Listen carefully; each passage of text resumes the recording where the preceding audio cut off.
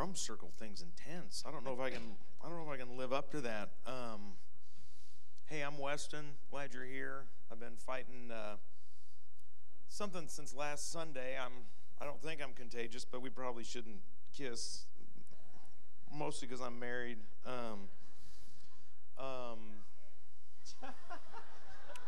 Wow, it just got real.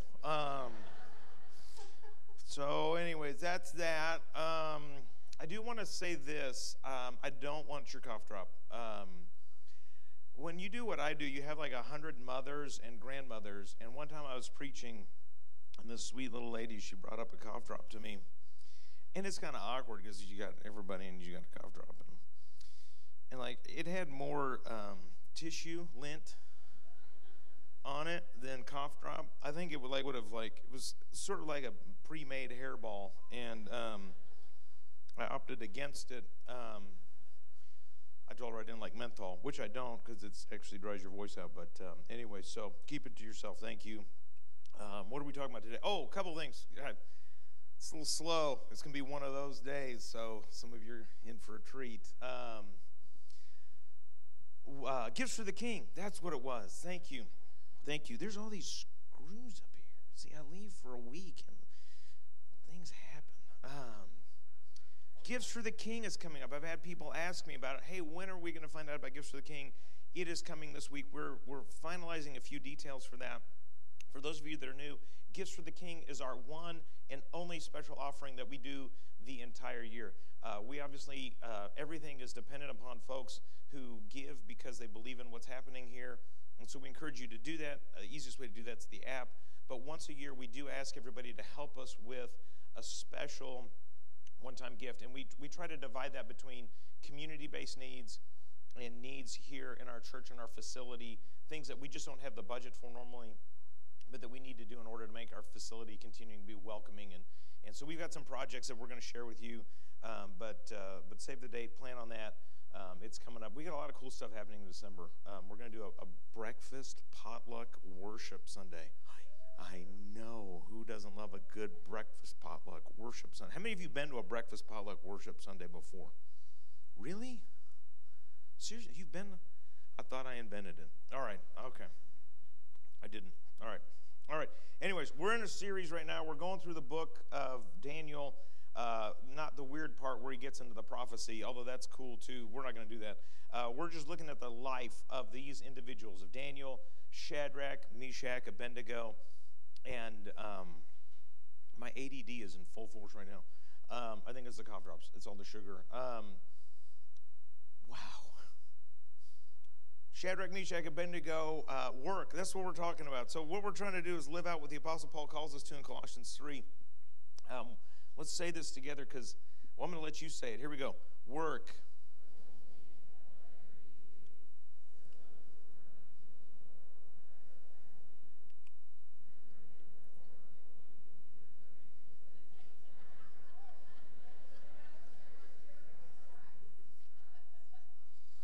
Wow, you've got ADD too. Let's try it one more time.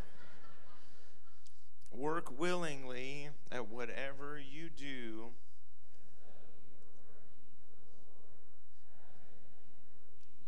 Remember that.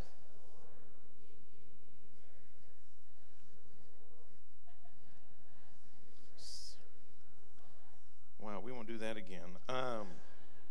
All right, so just so everybody's up on the same page, I know we've all heard the story of Daniel, but Daniel was taken into captivity when he was a young man. He was taken to Babylon. That's where he was held in captivity. His nation had been conquered by the Babylonians, and they had exported people, brought them in as exiles, primarily as slaves, and they were going to serve within the Babylonian kingdom. They weren't all slaves. I mean, they will move into a place where they have jobs, because the Babylonian idea was that if we could move you out of your land, put you in our land, put other people in your land, then we'll just so break your spirit, you'll just sort of fold into who we are and everybody becomes Babylonians. That was the thought behind this, and many nations did this at the time. So anyway, so Daniel gets brought out. He's brought out in exile forcibly, and he's given a really awesome job. He's given a job within the government itself, and he becomes a leader. He becomes a trusted counselor and advisor, and this is pretty amazing, all the stuff that happens with him and King Nebuchadnezzar. Now, eventually, King Nebuchadnezzar dies, and his son's King Belshazzar, who's recorded in the text that we're going to look at today, and King Nabonidus, who's not mentioned in the book of Daniel, they become co-regents over the nation of Babylon. Now, one of the interesting things, if you've studied history, for a long time, Belshazzar was not really attested to outside of the Bible, and so people were like, see, look, this is how we know the Bible's not true. But then eventually, you give archaeology enough time, and they start to find stuff about King Belshazzar, and we find more historians that write about King Belshazzar, and this is how we learn about the co-regency. And so there's a lot of stuff happening here. And so you've got these two kings, and at this point in time, the Persians are a rising superpower in the world. And with them being this rising superpower, they're starting to conquer all of these places, cities, kingdoms, regions. They eventually start to conquer all of the area that the Babylonians had conquered. And King Nabonidus goes out to wage war against the Persians, or the Medes and the Persians, some people refer to them as. And as he goes out, he is defeated, the army's defeated, and he's presumed dead. And so with that, now we're left with one king. This is King Belshazzar. And King Belshazzar decides that he's going to throw a feast inside of the city of Babylon. This feast is recorded in Daniel chapter 5. That's what we're going to look at. And this is attested to by ancient historians. There's several ancient historians who talk about this feast. And people kind of go like, well, what's the point of this feast? Because what's not recorded in the book of Daniel directly is that the night that they're feasting, the entire Persian army is camped around the entire city of Babylon. They are camped around the city of Babylon, and they are ready to sort of take the city down. Now, here's the thing. This isn't sort of an eat, drink, tomorrow we die kind of celebration. They believe that they are safe, that they're sound, and that they're going to win. You see, there were walls around the city of Babylon. There was two sets of walls. The outermost was 17 miles long. They were 25 feet in width and 40 feet in height. So 25 wide, 40 tall. A pretty formidable wall to go through. And you've got two sets of these. They had stockpiled loads of food inside of the city. They had all manner of supplies. And not only that, they had a major sort of canal, a channel of the Euphrates River flowing underneath the walls of Babylon, coming into the city. And so they had food, they had water, they had a super great defense system. And so they are gathered and they are thinking, man, that this is going to be a battle, but we're going to win. Now, ancient historians Herodotus and Xenophon, I don't know why we don't name kids that anymore, they are there, and they write about this, and they write how the Persian armies camped around this, and we're trying to figure out, like, why are they having this festival? Two possible reasons really rise to the top. One is Belshazzar has decided that it would be good for the people of Babylon to realize that he is the one and only king. And so that's what, some people think, is that he is throwing this feast to sort of cement his power in place as the regent, as the king of the Babylonian Empire. Shrinking as it is. It's shrinking so much that, in fact, Babylon is the last city that's there. There's another possible reason, and more likely, is that what they're doing is they're engaged in a festival of worship to one of the gods of Babylon. And that Xenophon, the historian, I know so many of you are very familiar with Xenophon's work, but I wasn't until I did the study for this, by the way. But he records that this was, in fact, the reason they picked this night is because they knew the Babylonians would be feasting and engaged in drinking, and that this would be an excellent evening to break into the town of Babylon. Now, here's what they did. They actually diverted the water out of this canal and started running it into a marsh. So slowly, the water level starts to decrease. And eventually what's going to happen this evening, and we're going to get to it, the city's going to be broken into as the Persian army wades through the river that is now lowered into the city of Babylon and takes it completely, takes the whole city that night. Now, that's what we know historically happens. Daniel 5 gives us a picture of what's happening inside the city. It says King Belshazzar gave a great banquet for 1,000 of his nobles and drank wine with them. While Belshazzar was drinking his wine, he gave orders to bring in the gold and silver goblets that Nebuchadnezzar, his father, had taken from the temple in Jerusalem, so that the king and his nobles, his wives, and his concubines might drink from them. So they brought in the gold goblets that had been taken from the temple of God in Jerusalem. And the king and his nobles, his wives, and his concubines drank from them. As they drank the wine, they praised the gods of gold and silver, of bronze, iron, wood, and stone. Now, this is probably not an offense just to Israel's God alone. We're hearing this story from the perspective of Daniel, who is concerned most with the God of Israel, the God who sent to us Jesus Christ. But Belshazzar, he has desecrated these holy objects. Now, some people might go, well, what's the point of this? Like, why would you do this? And the answer is this: it's an act of propaganda. You have got all of these noble folks there. You've got all of the wealthy of the city of Babylon. You've got powerful people, influential people, and you really are trying to help boost morale because you have an entire superpowers army camped around your city. And so what he's doing with this is he's saying, hey, listen, do you remember all these other gods? You remember the gods of Jerusalem, and do you remember the gods of these other towns and these other people, and you remember all these other foreign gods? You remember how like they thought they were going to save them? Now we've conquered them. Our gods are more powerful. And so Belshazzar brings in probably several sets of deistic worshipware, and they're drinking from them as an act to say, hey, our gods are most powerful. And this is the image he's trying to portray to the city, that in fact we can be confident because we know that our gods have conquered and that they are powerful. And the reality is this, is that we kind of do the same type of thing. We have this idea that success equals God's blessing. And that's where Belshazzar has been. He has sort of looked back on the past of everything that's taken place in his history, in his father's history. And he says, you know what? Because I've been successful, God must be happy with me. Because we've been successful, what we're doing clearly is working, and it must mean that divine favor rests upon us.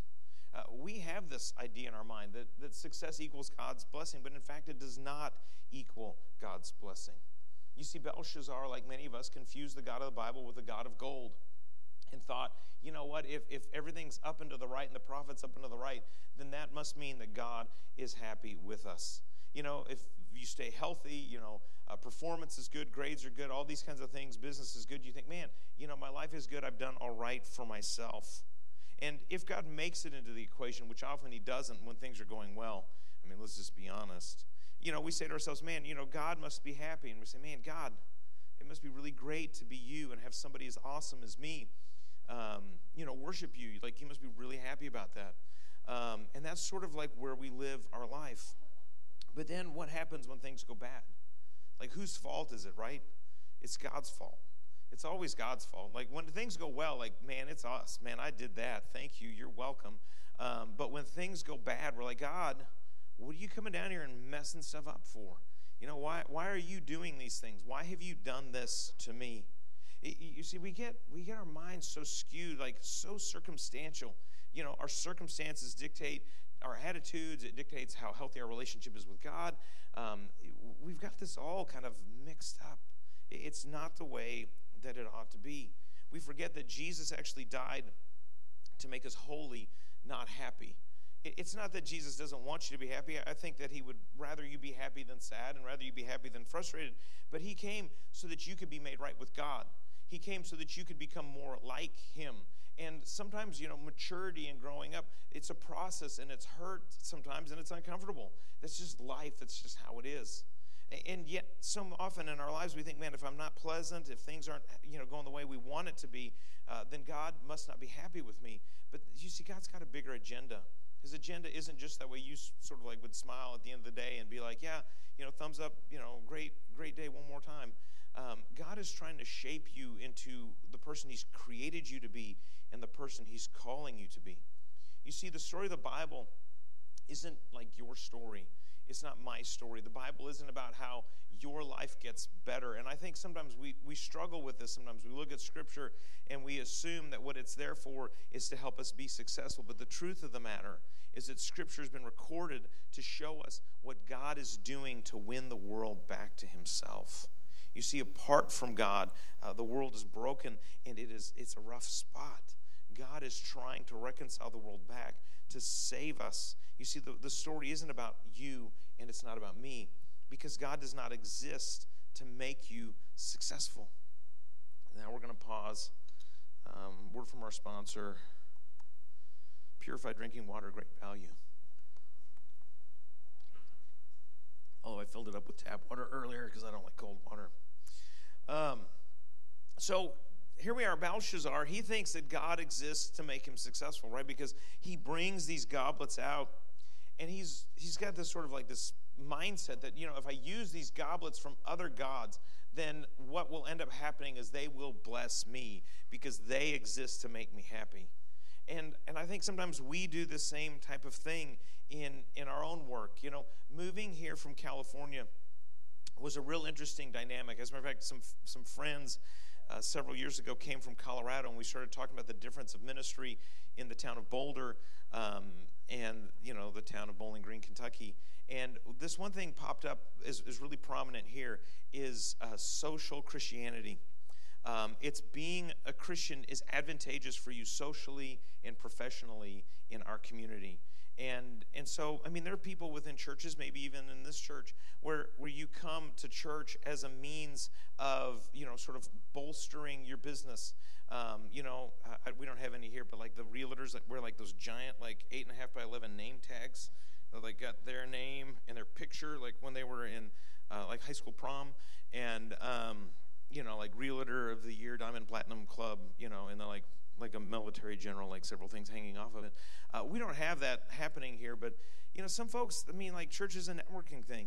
You put that little fish symbol on your business ad, and man, now everybody's like, oh man, they're a Christian. They must be like a good business person, right?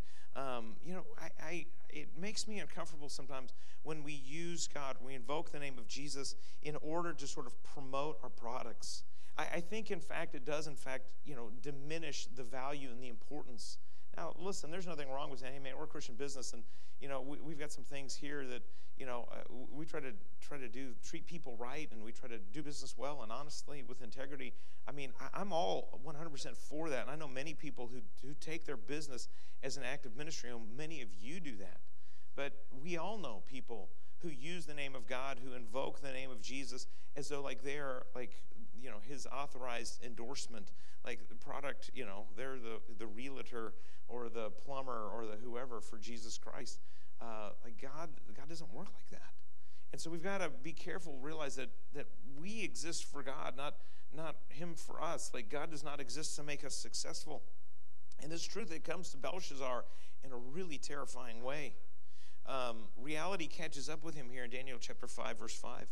It says, suddenly the fingers of a human hand appeared and wrote on the plaster of the wall near the lampstand in the royal palace. Now you might go, well, why the lampstand?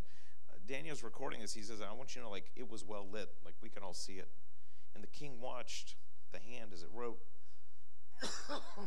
His face turned pale, and he was so frightened that his legs became weak and his knees were knocking.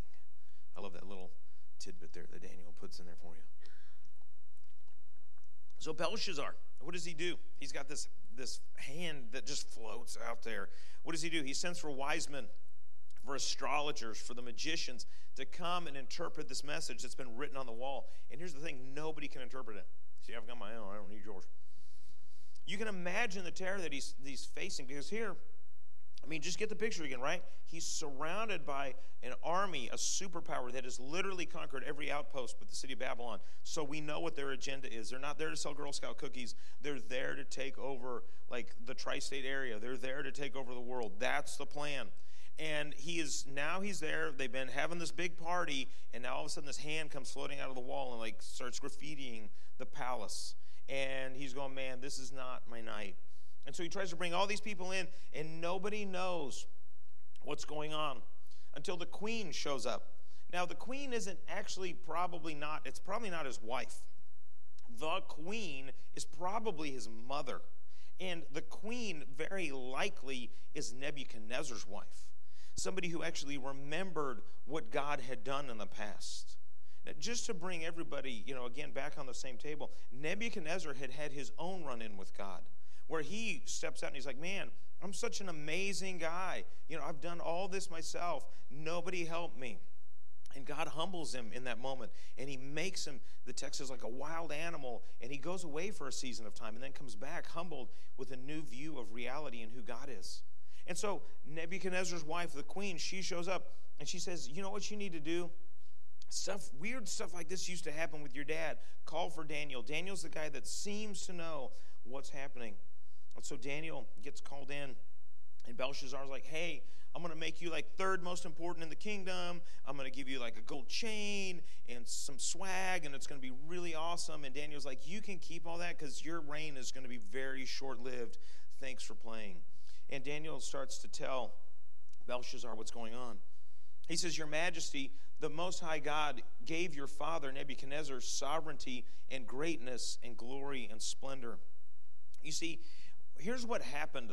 The nation of Israel fell to Babylon, not because Babylon was so powerful, but because God had withdrawn his protection from the nation of Israel and from the nation of Judah. God had withdrawn his protection.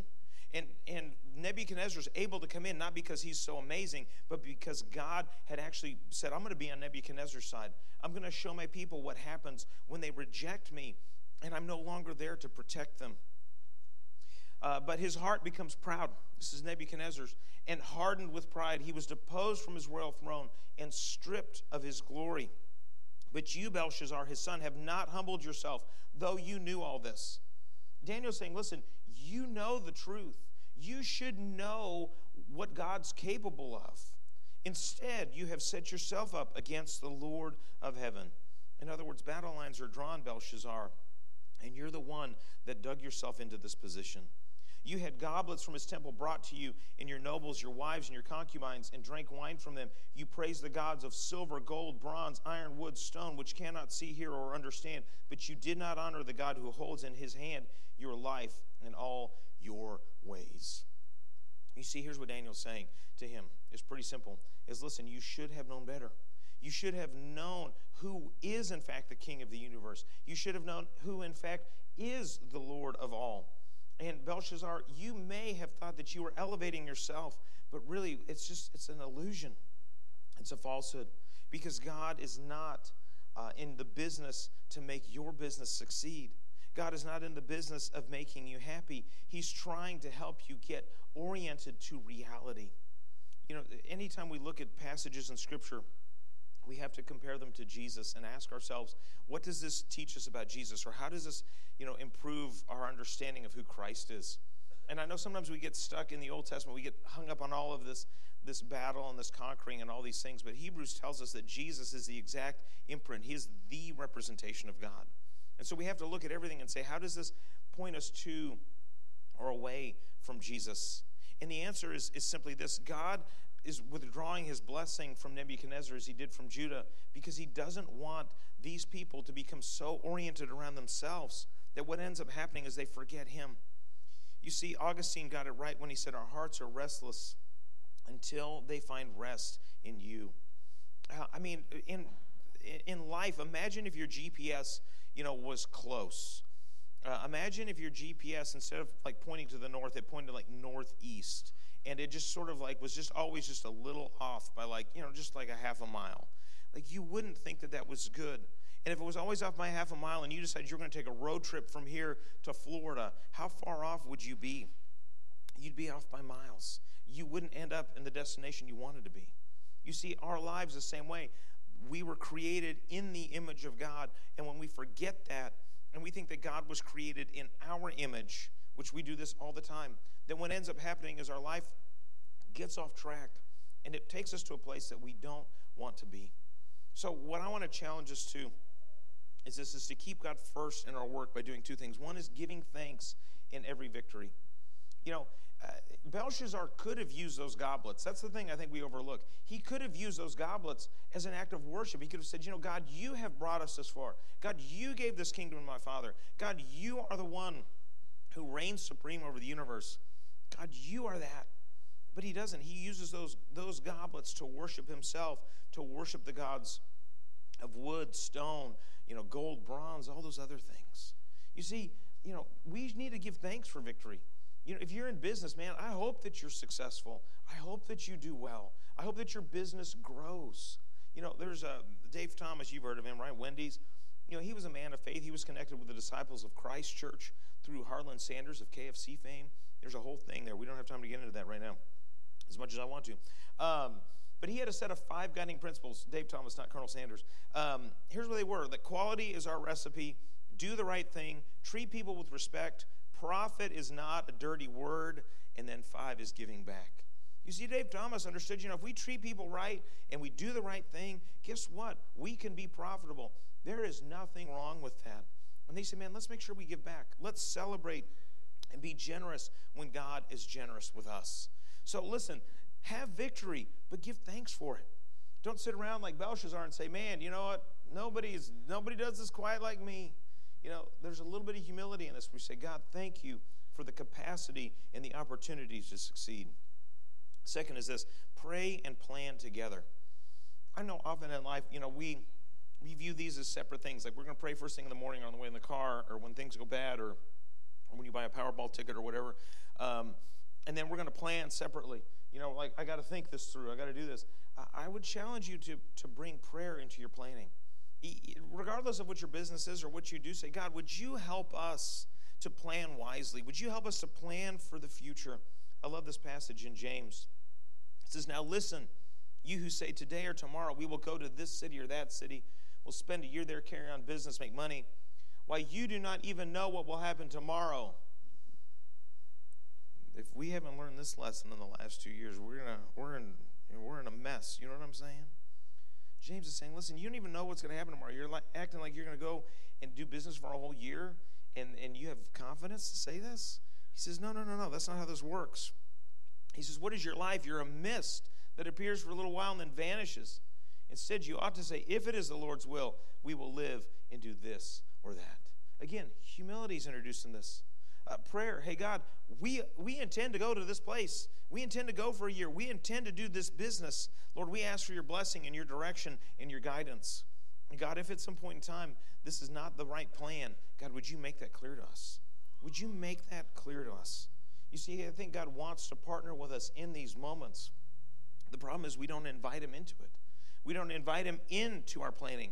We don't invite him into our victories. And so we start to forget that he's involved in this from the very beginning. So here's what I want to do this morning as the worship team comes out. I want us to just take a moment and pray. I know Thanksgiving's coming this week, and we got lots of plans to do lots of things, go lots of places. Have you seen what air travel's like? Let's pray about that. We're going to be traveling, we're going to be driving. Let's pray about that. Maybe you've got some big things your business has to do this year before the year comes to a close, and you got some plans. Man, let's pray for that. Or maybe as we think about Thanksgiving, you've got something amazing that's happened. I want to hold out just a few moments of quiet for you to pray and say, God, thanks for the victories. God, would you be with us as we move forward? Let's just take some time right now to do that, to actually put this into practice. So go ahead and bow your heads, and let's pray and do that.